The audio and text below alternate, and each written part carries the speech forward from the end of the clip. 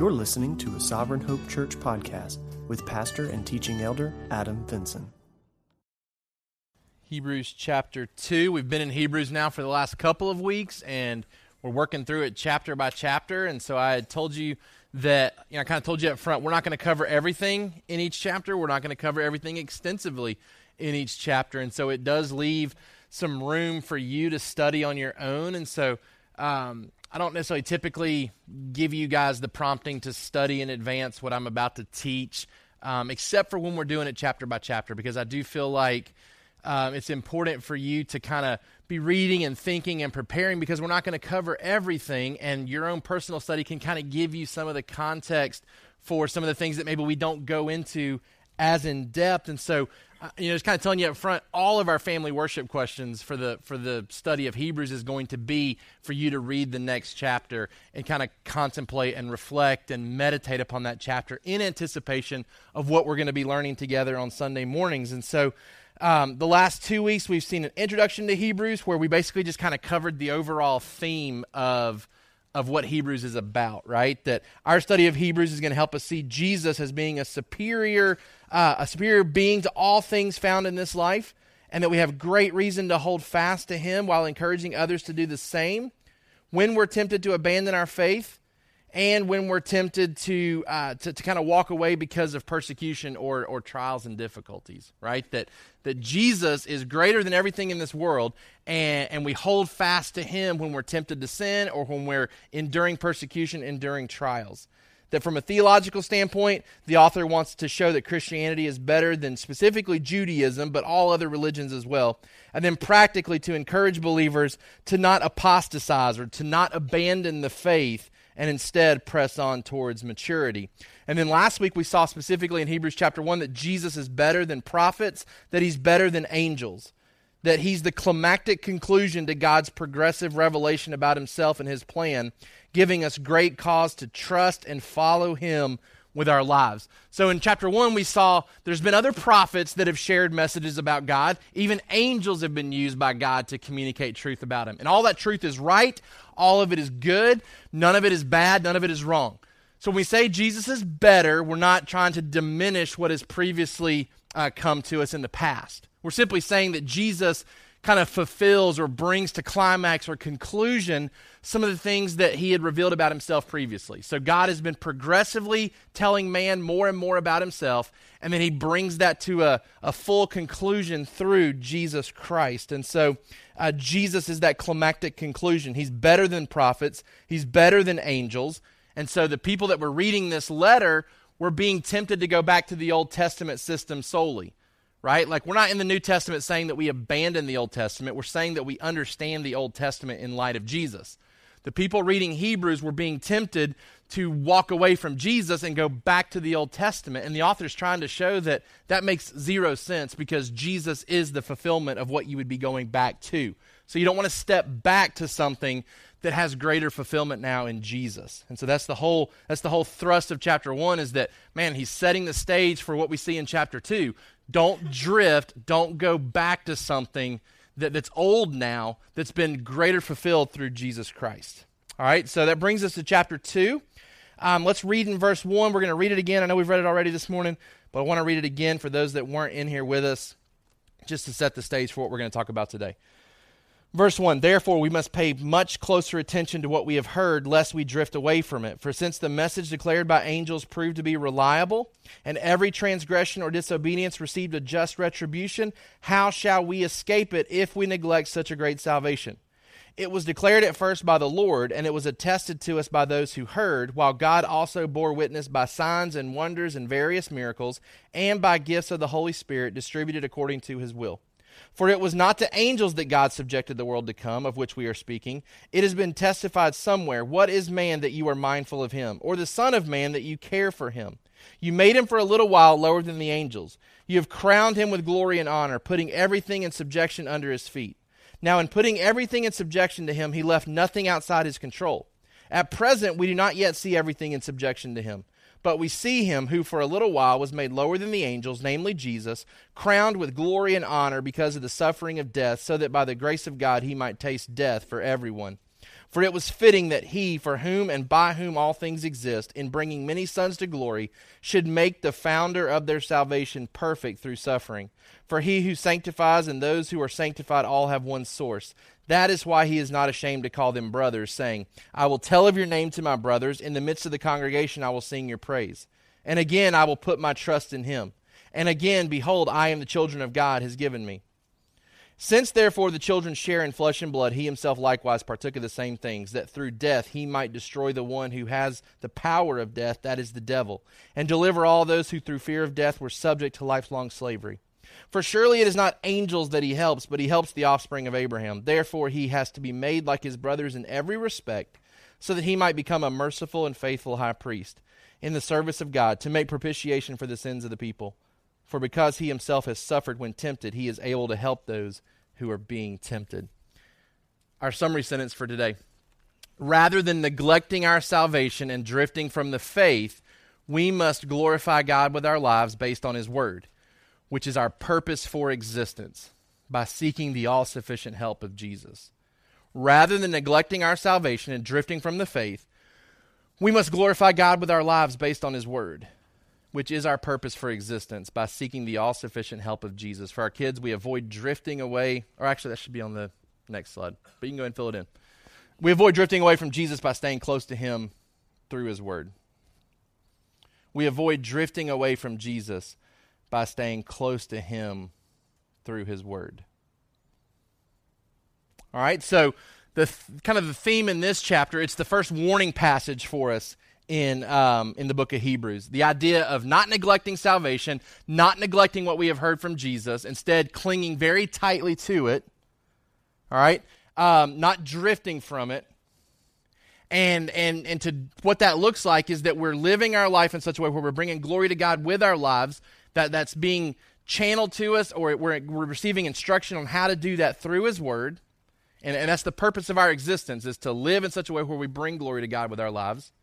And because of the sin factor, we need the all-sufficient help of Jesus to do that. We're going to see that at the end of the chapter, where Jesus, as our high priest, understands what we go through, offers us sufficient help in the midst of temptation, right? So when we're tempted to sin, we're tempted to fall away, we're tempted to drift, Jesus offers us the necessary help for that not to happen in our life. As way of introduction, Jesus is better than angels. We've seen that in chapter 1. We saw it specifically in the fact that he's better than angels through his deity. All right, we talked about his superiority to angels because of his deity, that he's different than angels. He's superior to angels because he is God. And then in chapter 2, we're seeing his superiority to angels through his humanity. Okay, so when we think of the Son, Jesus, the Son of God, we're thinking in terms of his deity and his humanity. He's 100% both, right? And so we talk in terms of Jesus being both God and man, and both establish him as a superior presence to angels. All right? So in chapter 2, we're seeing his superiority through his humanity, because when the author even talks about who man is, right? So kind of in the middle of the chapter, what is man that you are mindful of him? Or the Son of Man that you care for him? You made him for a little while lower than the angels. You've crowned him with glory and honor, putting everything in subjection under his feet. The author kind of goes on to talk about that passage, and he starts to interwork Jesus into our understanding of that passage. So that passage partly is talking about mankind in general, particularly maybe even the first Adam back in the garden and what God originally planned for mankind before sin. Then Jesus kind of gets infused into that passage as the Son of Man, as the ultimate man, as the perfect man, kind of the fulfillment of what God intended for all of mankind. Okay, so Jesus is the better man than Adam. He's the second Adam. He's the final Adam. He's better in his humanity because he does gain dominion over creation, right? Like we were supposed to have dominion over creation, but we kind of forfeited that through sin. Now we're trying to kind of regain that, but part of the curse is what? That creation doesn't submit to us like it's supposed to, right? Like we have to work harder because of sin, because the weeds spring up and make work harder. Right? Jesus has dominion over creation. Jesus brings men to glory, right? God the Father was glorified by Jesus throughout his entire life. We fail in that because of our sin. Even in salvation, we're trying to do that, but we fail often. Jesus doesn't fail at all in that. Jesus actually carries us through sanctification to being able to bring glory to God. Jesus comes in his humanity and disarms Satan, right? Satan tempts Jesus, and Jesus wins the victory over Satan. Whereas we gave in to Satan. We gave in to the temptation. We failed in that battle. Jesus wins the battle. So Jesus is the better man, and he's certainly superior to angels in his humanity because no angel ever did any of this, right? No angel can claim that he's gained dominion over creation. No angel can claim that he has ultimately brought glory to God in the midst of temptation like this, right? So Jesus is better in his humanity than any angel ever could be. Now, in chapter 2, again, by way of introduction, this is the first warning passage in Hebrews, and there's going to be several more to come. But the first warning passage is found here in verse 1. We must pay much closer attention to what we have heard, lest we drift away from it. For since the message declared by angels proved to be reliable, and every transgression or disobedience received a just retribution, how shall we escape if we neglect such a great salvation? It was declared at first by the Lord. It was attested to us by those who heard, while God also bore witness by signs, wonders, miracles, gifts of the Holy Spirit. All right? This warning passage ultimately tells us to pay attention so that we don't drift. Now, there's debate as to whether or not it's actually possible for a Christian to do any of the things that they are warned not to do. Okay? And John MacArthur would even say that there's different audiences that are hearing this message, and this is specifically meant for those who are kind of teetering as to whether or not they're going to become a Christian or not. Like they've gained an intellectual understanding of the gospel. They know it, that there's no questions really left to be answered, but they haven't fully gone in and accepted Christ and begun to follow him. And so the warning here is, you have what you need, take the next step, commit your life, be baptized, follow Jesus. Don't drift away from that. I would say that ultimately this message is being given in a context like this where you've got Christians and non-Christians. And those that are Christians are meant to hear this message, and they're meant to not drift away from their salvation.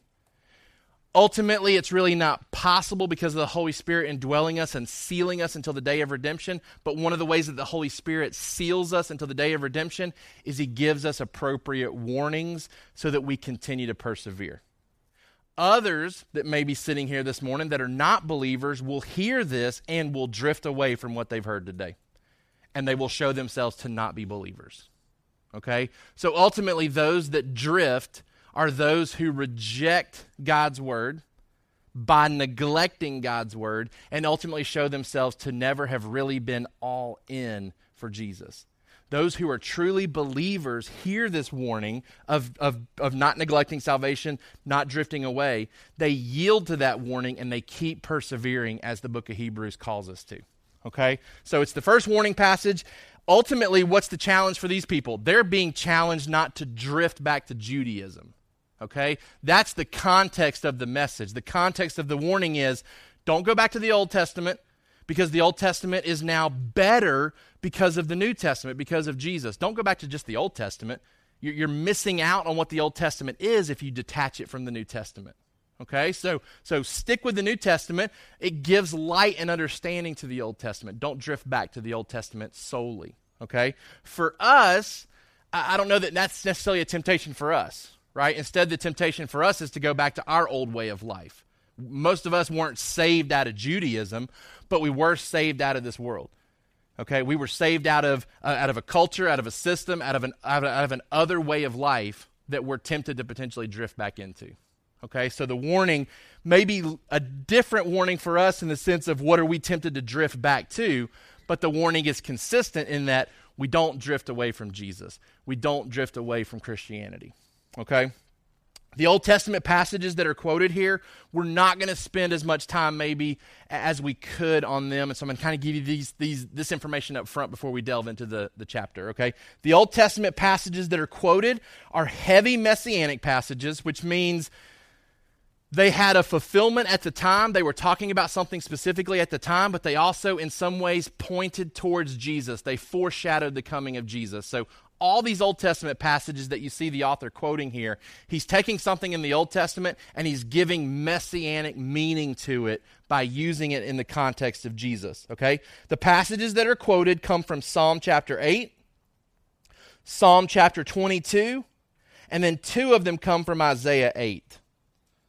All right, Psalm 8, Psalm 22, and then Isaiah chapter 8. And all three, and the purpose of all three of them being used, it's to link Jesus to believers.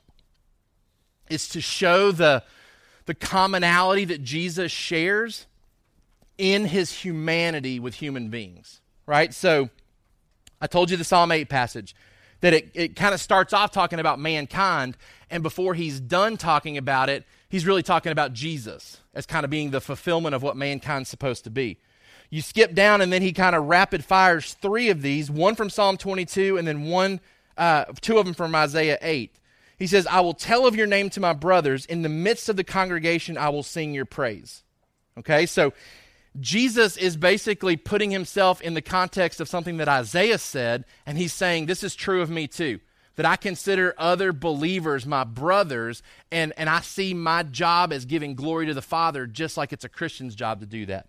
He even says in the midst of the congregation, and I told you he is quoting not from the Old Testament Hebrew, but from the Old Testament Greek version. And the Greek version of the Old Testament here, this word congregation, it's the New Testament word for church. It's the same word that's used in the New Testament for the gathering of the local body. So Jesus is saying, man, I see my job just like as a Christian would see their job. That's to bring glory and honor to the Father. Okay? I will put my trust in him. Man, we see Jesus throughout his humanity doing what? Being very submitted to the Father and being very guided and reliant upon his Father for all that he does. Right? So he's echoing what we should be doing, and that's putting our trust in him. And then, behold, I am the children of God. Behold, I am the children God has given me. Again, kind of a commonality with human beings, because Jesus, in his humanity, wasn't just pretending to be a human. Man, we believe in the incarnation of Jesus Christ. Not that he showed up and looked like a human like angels do sometimes, right? Like angels give off an appearance of looking very human, but they're spiritual beings. Jesus took on human flesh, and he didn't fake it, right? Like the incarnational doctrine means that Jesus really became human. He didn't just look human. He didn't pretend to be human. He didn't dress up like a human. He became man without forfeiting his deity. Right, the God-man, 100% God, 100% man, and he doesn't fake it. And and the author is trying to show us this through these Old Testament passages, that Jesus is very much like us. By taking on humanity, he becomes very much like us, which is so important for what we see at the end of chapter 2, is it makes him an appropriate sacrifice. It makes him an appropriate priest, because he wasn't faking it, because he really did become human. Jesus being made perfect in this passage, right? Like it talks about him being made perfect, which seems really heretical to even have to say that in some way Jesus is having to add to himself, right? But the idea here is that Jesus being made perfect is really him becoming qualified to serve in the capacities that are described here, okay? So it's not that Jesus wasn't perfect before he became a human being. It wasn't that he was insufficient. It's that he really proved his ability to function in the way that he's functioning in Hebrews, right? When we see in Philippians chapter 2, we see the incarnation passage of Jesus humbling himself and becoming a human being, right?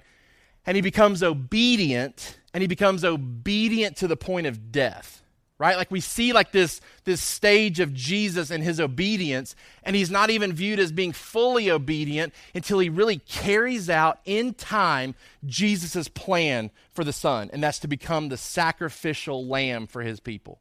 So when we talk about Jesus being perfected in this passage, we're not saying that he was unperfect or imperfect before. We're simply saying that in real time, from the human perspective, Jesus qualifies himself to be our sacrifice by coming and living perfectly for 33 years. He qualifies himself to be the propitiation for our sins by getting on the cross and shedding his blood for us. Okay, so he's not becoming perfect. He's showing himself to be qualified to do the things that he does. Okay, he becomes like us for us. Okay? Let's jump in now, and I want to hit the things that I think are extremely important for us to walk away from chapter 2 with. And again, we're gonna miss some stuff. We're going to leave some stuff out, which gives you a lot of leeway to go back and continue studying this chapter and to continue to study chapter 3 as we move into next week. All right, let's start with number 1. Understand the urgency of the message. Understand the urgency of the message. For our kids, Jesus' message is really important for us. It's really important. Chapter 2 starts off with that word therefore. Most of you that have done any type of classes on Bible study know that you always want to ask, what's it there for, right? So in light of everything that we talked about in chapter 1, Jesus is better than angels. His message is better than the Old Testament message because it brings fulfillment to it. Therefore, because of everything we talked about last week, we must pay closer attention to what we've heard now through the message of Jesus. Okay? So there's an urgency to the message of Jesus. Number 1, because the message has great value. It has great value. The way that the author describes the message of Jesus puts great value upon it and really gives us every reason to believe it. Okay, where do we see the value in it? Well, we see it in verse 3, where it says, "It was declared at first by the Lord. It was attested to us by those who heard, and then God bore witness of it by a variety of ways, signs, wonders, and miracles." So first of all, its value is seen in the fact that it's delivered or it's proclaimed by Jesus, who is the greatest messenger.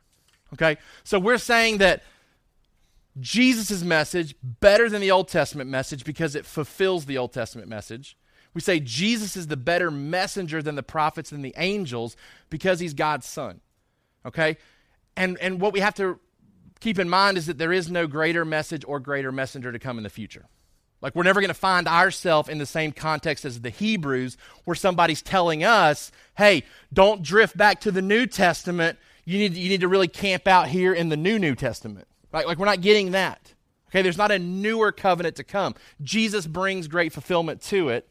He's the greatest messenger with the greatest message. There's nothing greater to come beyond what's been given to us. Okay? So, it's delivered and proclaimed by the greatest messenger, but then secondly, it was confirmed and passed on by eyewitnesses who were close to Jesus. Okay? This isn't like Joseph Smith, who shows up and claims to have received a message from God that nobody else got to. Like, there were no eyewitnesses to Joseph Smith's experience. He's simply trying to pass on a New Testament, right, with no other eyewitnesses for it. What we have in Christianity is not just that this comes from Jesus, who claimed to be God's son, is that we have eyewitnesses to the accounts that are contained for us in the New Testament, right? When Paul talks about the proof of the resurrection in 1 Corinthians 15, right? Like, he begins to document people who were still alive at the time of writing that saw the resurrected Jesus, right? Upwards of 500 people at one time saw him back from the dead. And the readers of 1 Corinthians are invited, hey, go talk to these people. Like we have a list of them you can go talk to if you doubt our testimony about the resurrected Jesus. So not only does Jesus bring the message, it comes confirmed, validated, and passed on by eyewitnesses. And then it's also validated and authenticated by supernatural power. Right? It wasn't just words that were being passed on. There were great things that the Holy Spirit was doing in the midst of what happens in the book of Acts, right? That's the proclamation of the gospel. The message of Jesus and his resurrection begins to grow and expand to the ends of the earth, and churches are popping up everywhere, and supernatural things are happening in the midst of them, things that can't be explained, right? So Jesus brings the message, eyewitnesses confirm it, and then the signs and the miracles validate the truthfulness of it. It's a powerful message. It's a message of great value because of these things. And then secondly, drifting from it presents a great danger. Drifting from this presents a great danger. And the argument that's given to us here is kind of a lesser to greater argument. The author is basically showing us there's greater judgment for neglecting a greater message. Look what he says about the other message. For since the message declared by angels, that's the Old Testament, proved to be reliable, and every transgression or disobedience received a just retribution, how shall we escape if we neglect such a great salvation? So the author is reminding his readers, look, the Old Testament message that you love so much, it had things that you were supposed to do and then punishment if you did not do those things, right? Transgressions would be things that were done against God's word. Disobedience would be what we would call sins of omission, things that were not done that we were told to do. So transgressions is the idea that we do things that we're not supposed to do. Disobedience being the idea that we're not doing things that we're supposed to do. So kind of both sides there. The sins of commission, sins of omission. And the author says that the law basically said, if you do these things, this is what happens. And it was reliable, and that's actually what did happen. So he's saying now that you have a greater message with a greater judgment, how can we drift away from it knowing that it will come to pass? How can we neglect this? Okay? What's this idea of drifting mean? It's a nautical term, and it really is it's really describing a situation where a ship breaks free from its anchor, right? Like it's anchored in, it's positioned in such a way that it starts to drift because the anchor is released, maybe unbeknownst to the person who's on the ship, right? Maybe you've been to the beach before and you're playing in the ocean. You're not too far out, but you're kind of playing and just kind of floating and sitting around and talking. And after a few minutes, you kind of look up and you're like, that doesn't look like my family in front of me, right? Like that's not our stuff. That's not the people that I love. And you look down the beach and you're like, whoa, like why am I way down here? Right? Like you don't realize that there's kind of an undercurrent that's kind of pushing you down the beach, but you're kind of unfamiliar with it. Like you don't even recognize it. You don't realize it. You're just kind of drifting away from where you were, not really paying attention, just kind of going about your business. But you look up and you're like, whoa, like I've really moved a significant amount of space. That's the picture here. The picture is you were anchored in one way, and then you kind of loosened the anchor, maybe not even realizing it, and you drifted, and you've moved further than you ever intended to, right? Maybe you've been around people who have talked about what they used to even look like, right? Like one of the football coaches recently was talking about his playing days in high school, and he's about 350, 360 now, and he was talking about his playing weight back in high school was like 190. It's like he showed us a picture of what he looked like in high school, right? And he was kind of talking about, he's like, I don't know really what happened. Like, I don't know like why I look the way that I do today. It didn't happen overnight though, right? Like it's a steady progression. And all of us could do this. All of us could pull up high school pictures or pictures where we looked different than we do now. And most of us couldn't really describe what did that actually look like for us to get to what we look like today. Like it was kind of a steady drift. Like we kind of did some things or we didn't do some things that led to what we look like today. That's the idea of this word drifting. It's not a opposition or a rejection of something, but it's more of a neglecting of something. It's ignoring something that in the context here is very important. Matthew chapter 22, verse 5, this same word is used, and it's used in the parable where Jesus is talking about sending out the invitation to the wedding feast and people neglecting it. Ignoring the invitation. It says that they were too busy with their farms and with other things to pay attention to the invitation and to show up at the wedding.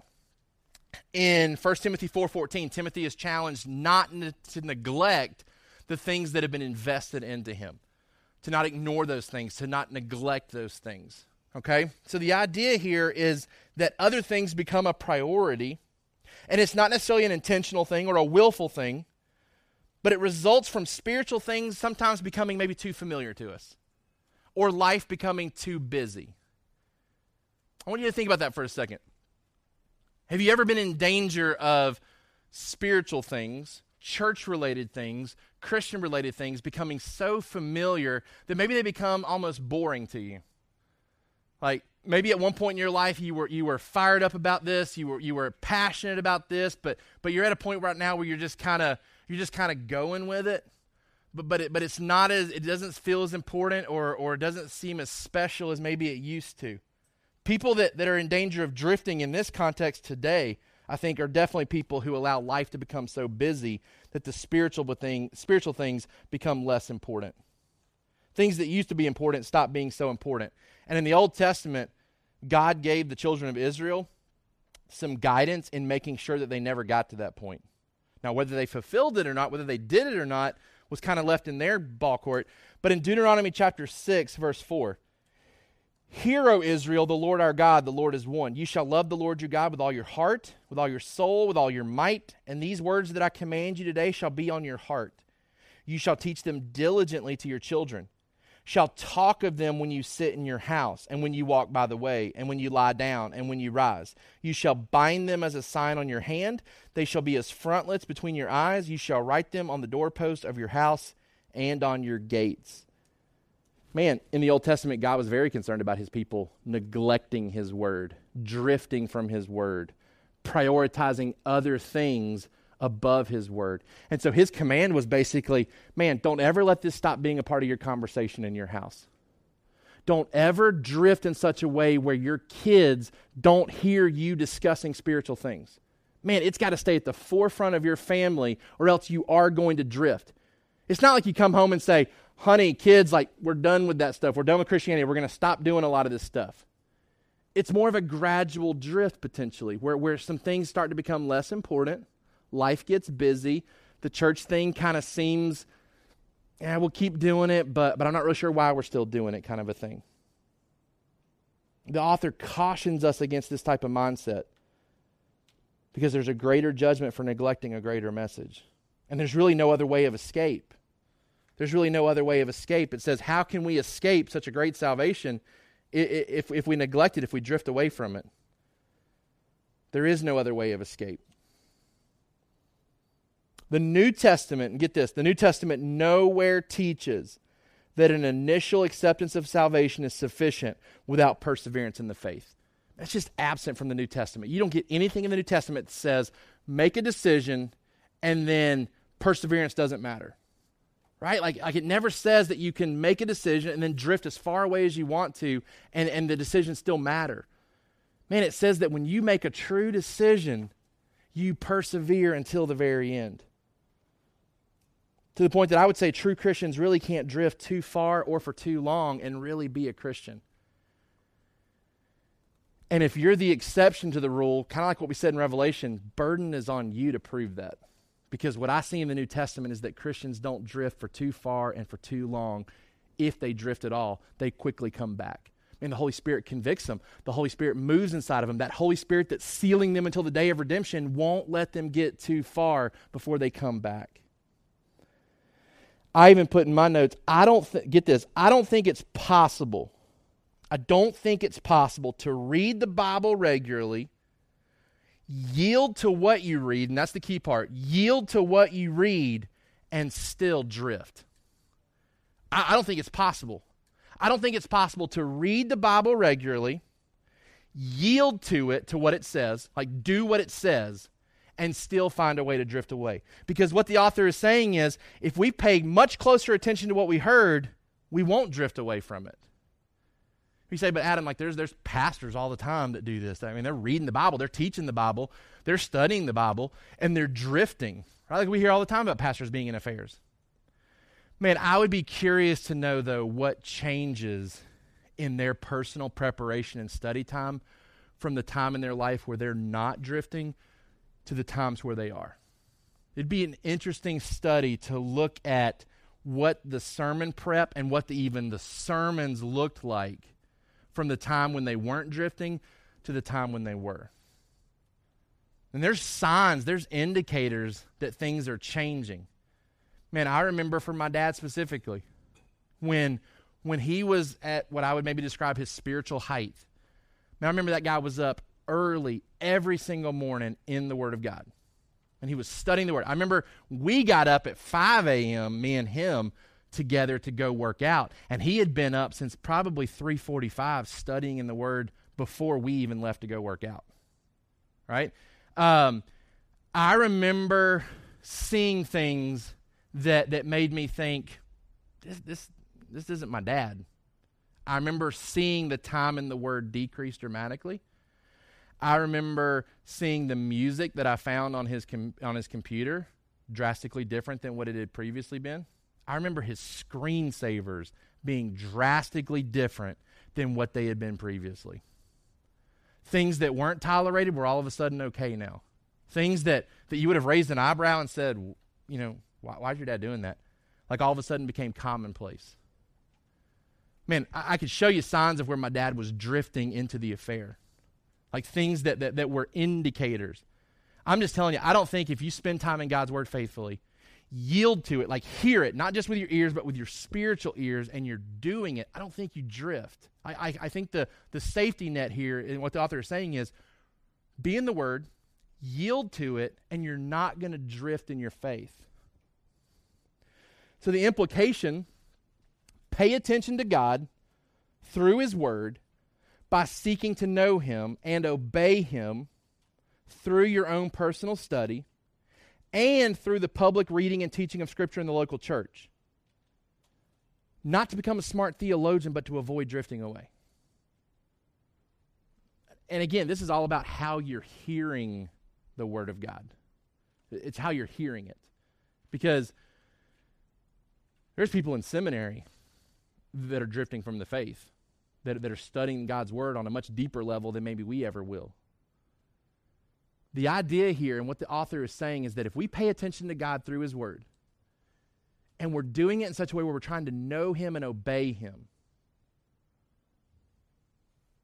and the ways that we see that being available to us is through our own studies, but then also, man, the New Testament's very clear that what makes a church is its public proclamation, teaching of the word, that we won't drift away if we're motivated by these reasons. Now, here's the thing. I'm not saying that I can't sin if I'm in the Word regularly and trying to be obedient to it. I'm not even saying that I don't potentially become unfaithful to my wife by doing this, right? Like I'm not exempt. I'm not exempt from temptation and giving into temptation. What I'm telling you is I can't give into temptation. I can't be unfaithful to my wife and keep being unfaithful to my wife, coming back to the Word of God, reading the Word and seeking to yield myself to it, and then continually going back to that thing. Man, the Holy Spirit's going to convict me, right? Like I can't be obedient to God's Word and keep pursuing something that's causing me to drift away. The author of Hebrews says, pay attention to the message. And if you're yielding yourself to it, seeking to be obedient to it, not just to puff up your knowledge, but to really know God, you're not going to drift away. We seek to provide those environments here within our church at a big level to a small level in hopes that we do everything possible to create environments where the drifting is minimal, right? Like we have big gatherings for our church on Sundays. Then we have smaller gatherings with our C groups that are mixed with male and female. And then we have even smaller gatherings with our accountability groups. Why? Because the goal is to be as small as possible in the accountability piece so that if somebody starts to drift, we catch it as early as possible. I can tell you, if we did away with accountability groups and we did away with C groups and we just did Sunday gatherings, it would take us far longer to figure out somebody was drifting, and the damage would be far greater in trying to fix it before it would really become known in this type of setting. We can catch things at the accountability level that would take maybe weeks or months to really be seen at the Sunday morning level and head it off and potentially fix it before it caused somebody to drift so far away that they're not coming back. Right? Like that's why we've kind of structured it this way. Pay attention to God through his word and you don't drift away. Secondly, recognize the purpose of your existence. Okay? So we move into verse 5. It says, "For it was not to angels that God subjected the world to come, of which we are speaking. It has been testified somewhere. What is man that you're mindful of him? Or the son of man that you care for him? You made him for a little while lower than the angels. You've crowned him with glory and honor, putting everything in subjection under his feet. Now in putting everything in subjection to him, he left nothing outside his control. At present, we do not yet see everything in subjection to him. But we see him who for a little while was made lower than the angels, namely Jesus, crowned with glory and honor, because of the suffering of death, so that by the grace of God he might taste death for everyone. For it was fitting that he, for whom and by whom all things exist, in bringing many sons to glory, should make the founder of their salvation perfect through suffering." For our kids, we exist to live for God's glory. So that's number one for our adults. God's plan is for man to bring him glory. That's what's told to us here. We're created by Him, and we're created for Him. And we're told that man was important to God because He made him in such a way to be crowned with glory and honor and to put everything in subjection under His feet. But that did not happen because of sin. Right? So sin enters into the world. God had set up Adam and Eve to be the crowning jewel of His creation, and everything in the world was going to come underneath them. They were going to be His vice regents in the Garden of Eden, and they step away, they drift. Like they drift in some way to where they're open to the temptation of Satan, they give into it, and they're not doing what God intended for them to do. So Jesus shows up and works to fix that. But we're created by God, for God. We're created lower than the angels now, but the plan was to crown us with glory and honor later. And we certainly see that Jesus kind of modeling that in the fact that He lowers Himself below the angels to come as a human being and puts Himself in a human body. And then we see the exaltation of Jesus back to heaven in Philippians where God gives Him a name that's above every name, and every knee will bow and every tongue will confess that Jesus is Lord. But part of the purpose of why we're created is to bring glory to God. And God is working everything now to make sure that happens because we failed in our attempts to do that. So number 2, His plan is for us to give Him glory.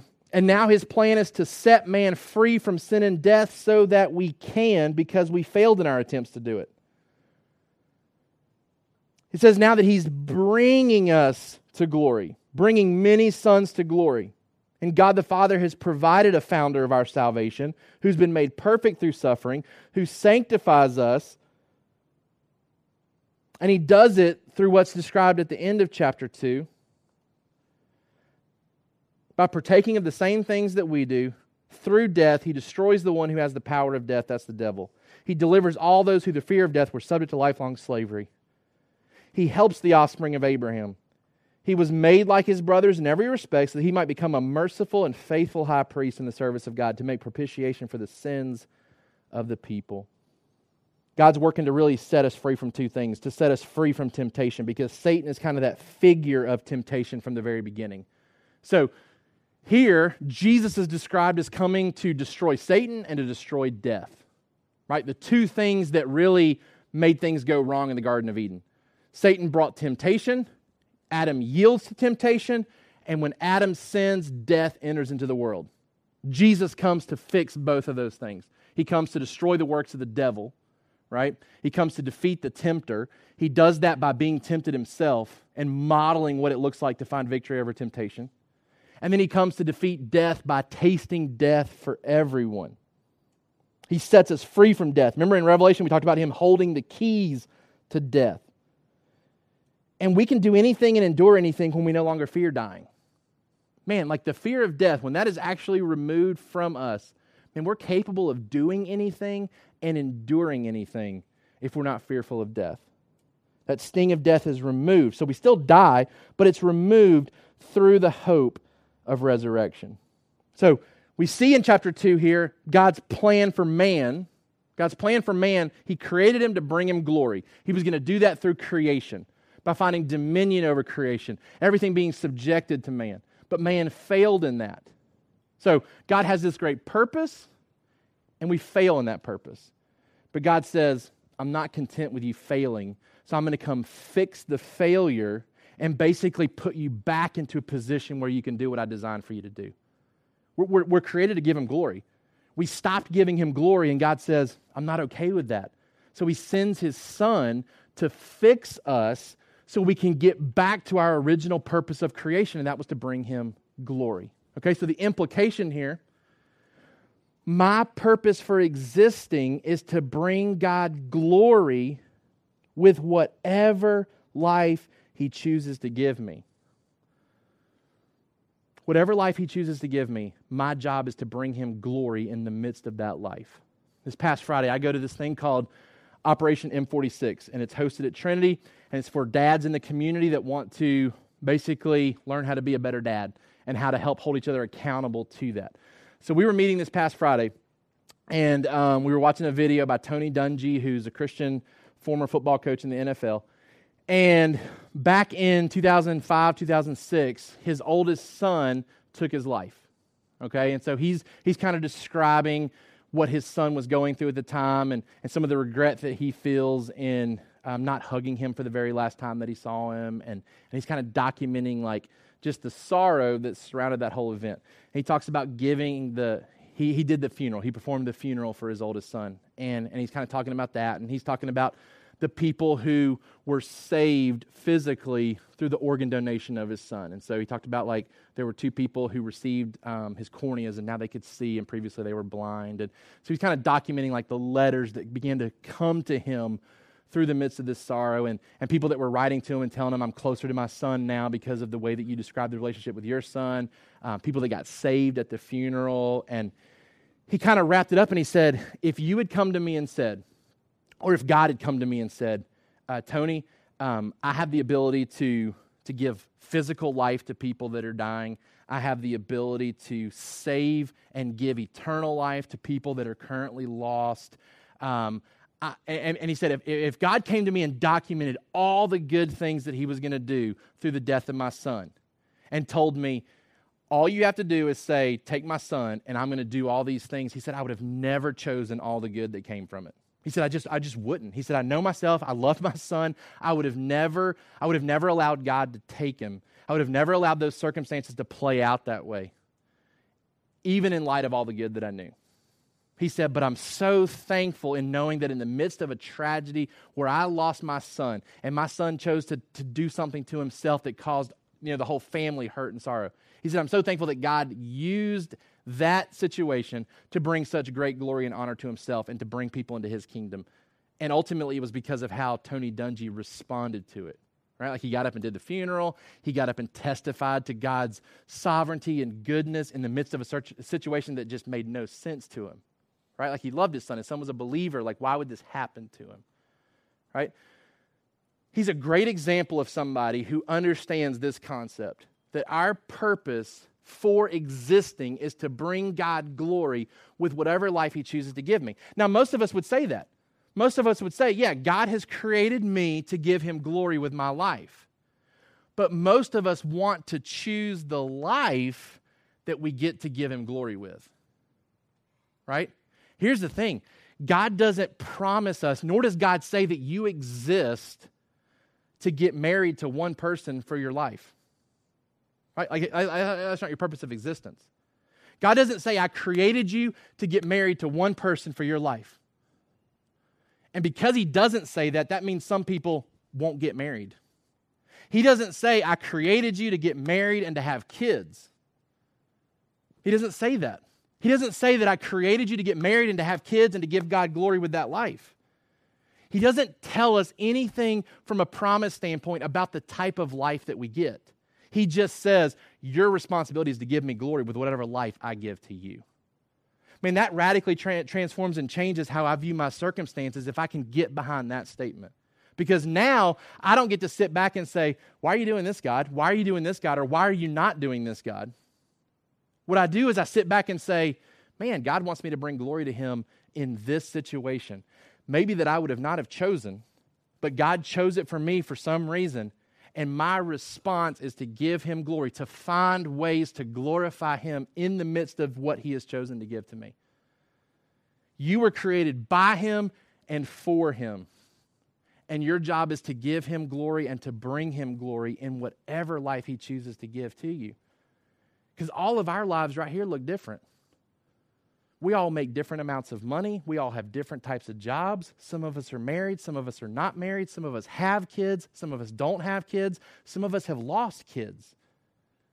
The consistent theme for all of us is that we're supposed to glorify God in all of those circumstances and not to wonder, why is my circumstance different than somebody else's? And when is God going to change my circumstance to look like somebody else's? It's whatever circumstance God gives to us, we were created for the purpose of giving him glory in the midst of that life. Recognize your purpose for existence and don't drift from that responsibility to give him glory.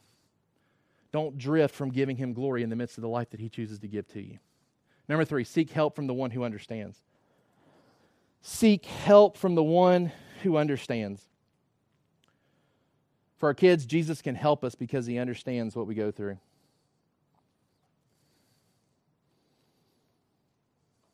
It says in verse 10, it was fitting that he, for whom and by whom all things exist, and bringing many sons to glory, should make the founder of their salvation perfect through suffering.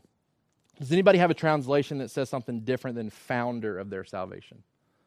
Anybody using a different translation than the ESV that says something different than founder? You could actually translate it to say champion. You could actually translate it to say pioneer. Founder's an appropriate translation as well, but we're not exactly sure which word to choose here, and so there's probably some elements of all three that maybe could go here.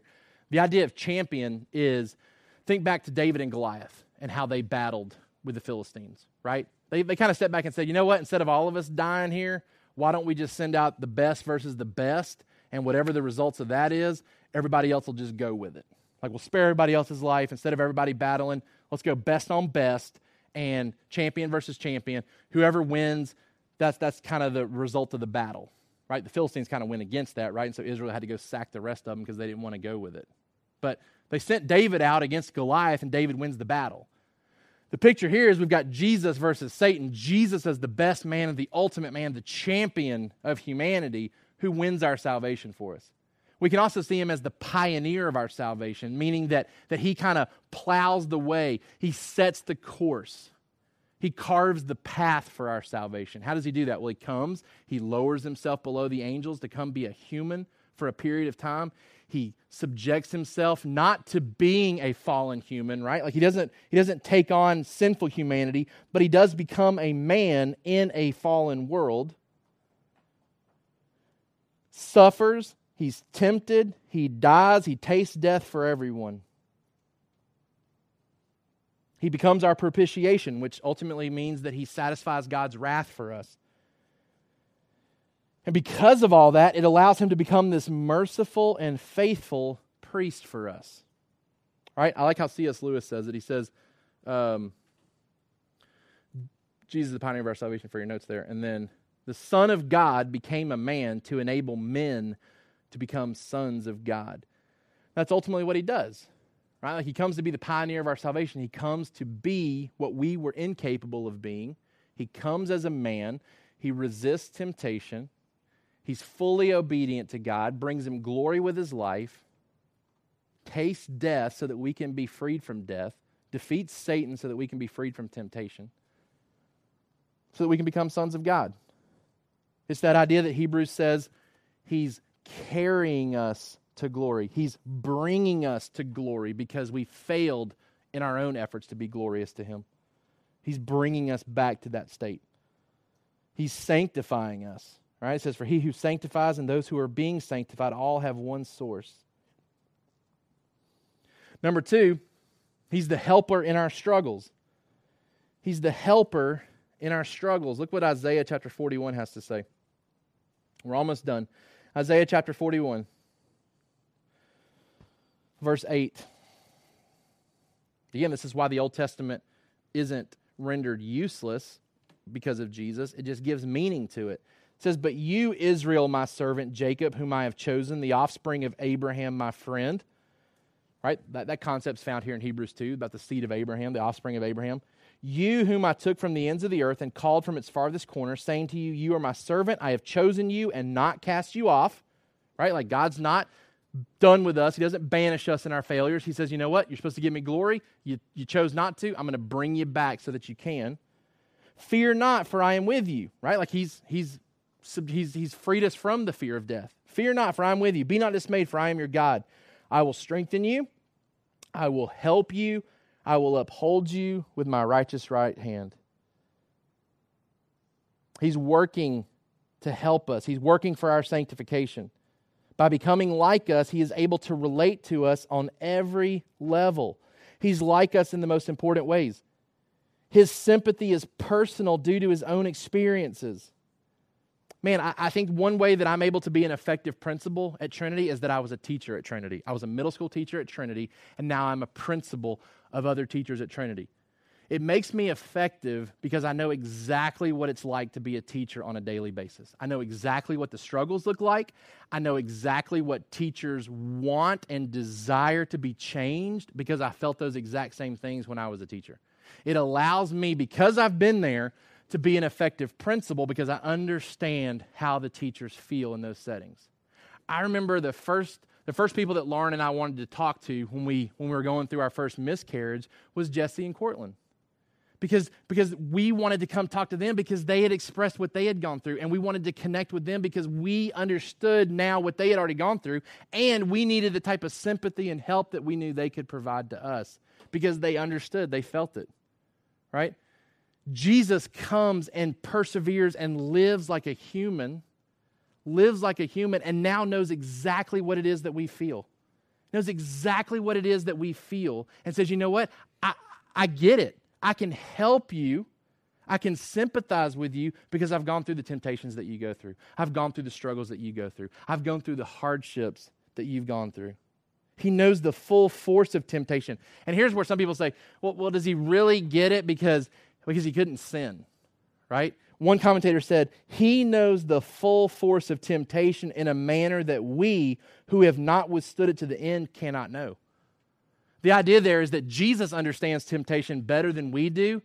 He understands how hard it is to resist temptation because he doesn't give in, right? Like when we're tempted, we resist, and then there's this moment of relief when we give into it, right? It's like somebody who runs a marathon and then somebody who walks a part of it, right? Like they don't fully know what it means to run a marathon because they stopped a little bit along the way. They still finished it. They still experienced the marathon, but they found relief along the way. Whereas the one person ran and never stopped until the very end. Jesus resists temptation till the very end and never gets to walk a little bit. Never gets to stop and catch his breath a little bit, right? So he fully understands temptation really better than we do. And he's better than angels because they're not qualified to help us in temptation. We talked last week, angels certainly play a role. They minister to us. God uses them to carry out his purposes, right? But Jesus helps us in ways that angels can't because they've never been tempted like us. They've never been like us. They can't offer that same type of help. So the implication for us here is that Jesus offers me the best help possible for overcoming temptation that I face each day. He offers the best help possible for overcoming temptation that I face each and every day. And let's don't just leave that up here like in a lofty sense. Like, what does that actually mean? Like, what does it mean that Jesus is our helper? Like how does he help us? Well, he's orchestrated everything, all the means of help flow through his understanding of what it's like to be us, right? So he gave us the Holy Spirit to empower us spiritually to resist temptation, right? So he's given us a supernatural tool to begin the process of sanctification. What does that mean? Well, that means when I'm in a situation where I'm feeling tempted and I even recognize that my desires aren't fully fixed yet to where I want to say no to this, that we can pray to a Holy Spirit who lives inside of us and we can cry out, make me believe the things that the Word is telling me to believe, right? Like we have this supernatural power inside of us to help fix us. We can certainly pray to a sympathetic high priest who understands. He's written his words, particularly the New Testament, particularly for us based on his experiences here on earth, right? As a human, he understands what we go through, right? He goes back into heaven. The Holy Spirit is sent and begins to empower New Testament authors to finish out the Bible. And who's kind of the author of this? Jesus. He's the Word, right? Jesus says, this is what needs to be written down. I get it. I understand what it's like to be human. We need to make sure that we write these things down if they're going to persevere. Man, he surrounds us with Christian friends through the local church. He makes ways of escape in every situation of temptation. He is our helper because he understands exactly what it's like to be tempted, and he knows exactly what we need to escape temptation. Understand the urgency of the message. We can't drift from this.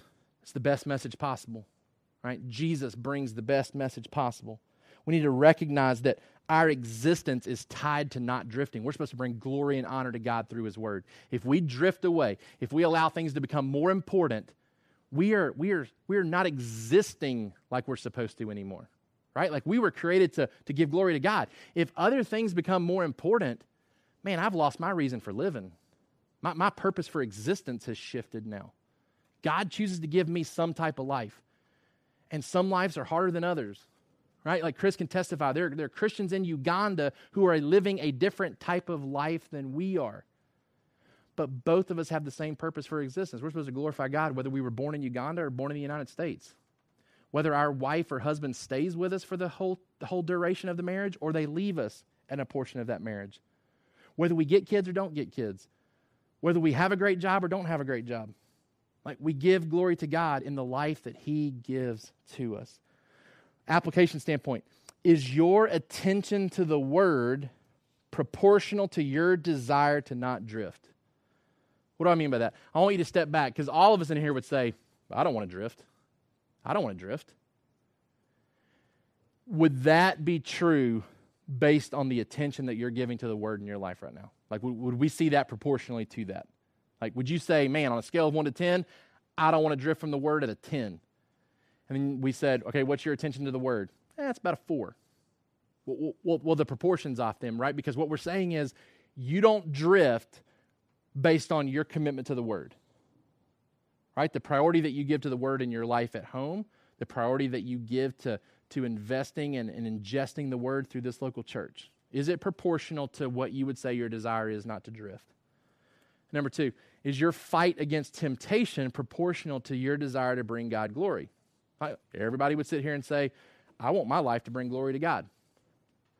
Is your fight against temptation proportional to you saying that you have that desire?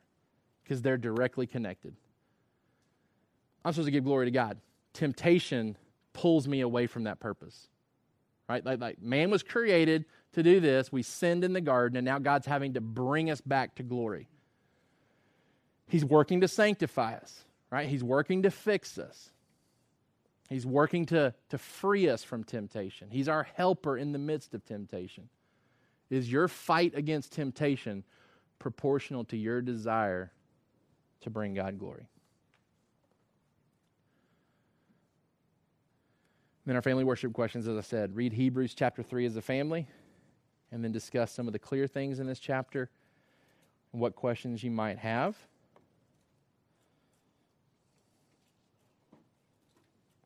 And we'll come prepared to learn more next week. Let's pray together. And Tyson's going to come and lead us in one more song.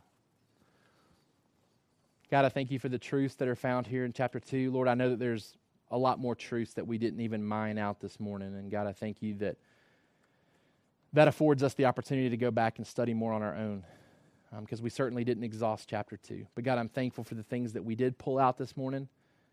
God, I'm thankful that we can see the urgency of the gospel message,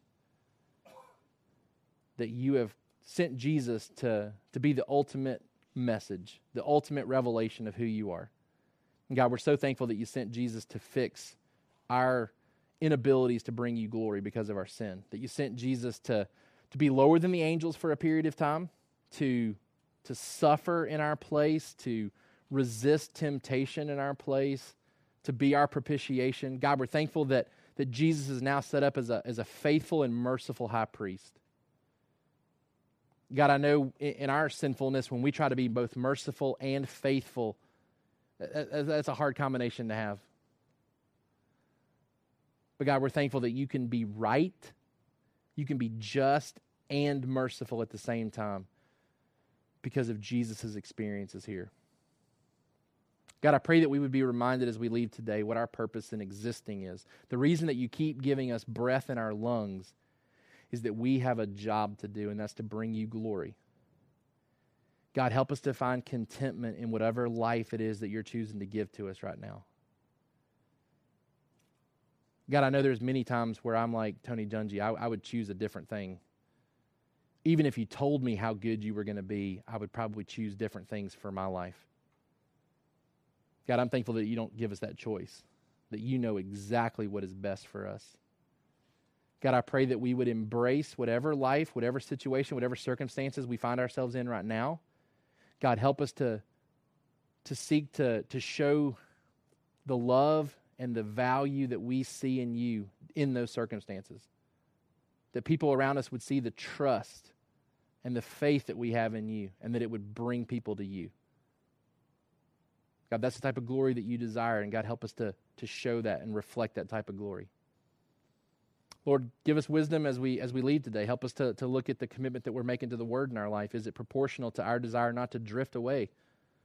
Are we yielding to that warning? God, help us to look and remember that our job is to bring you glory and to not yield to temptation. Are we fighting temptation in such a way where we're being able to bring the maximum amount of glory to you?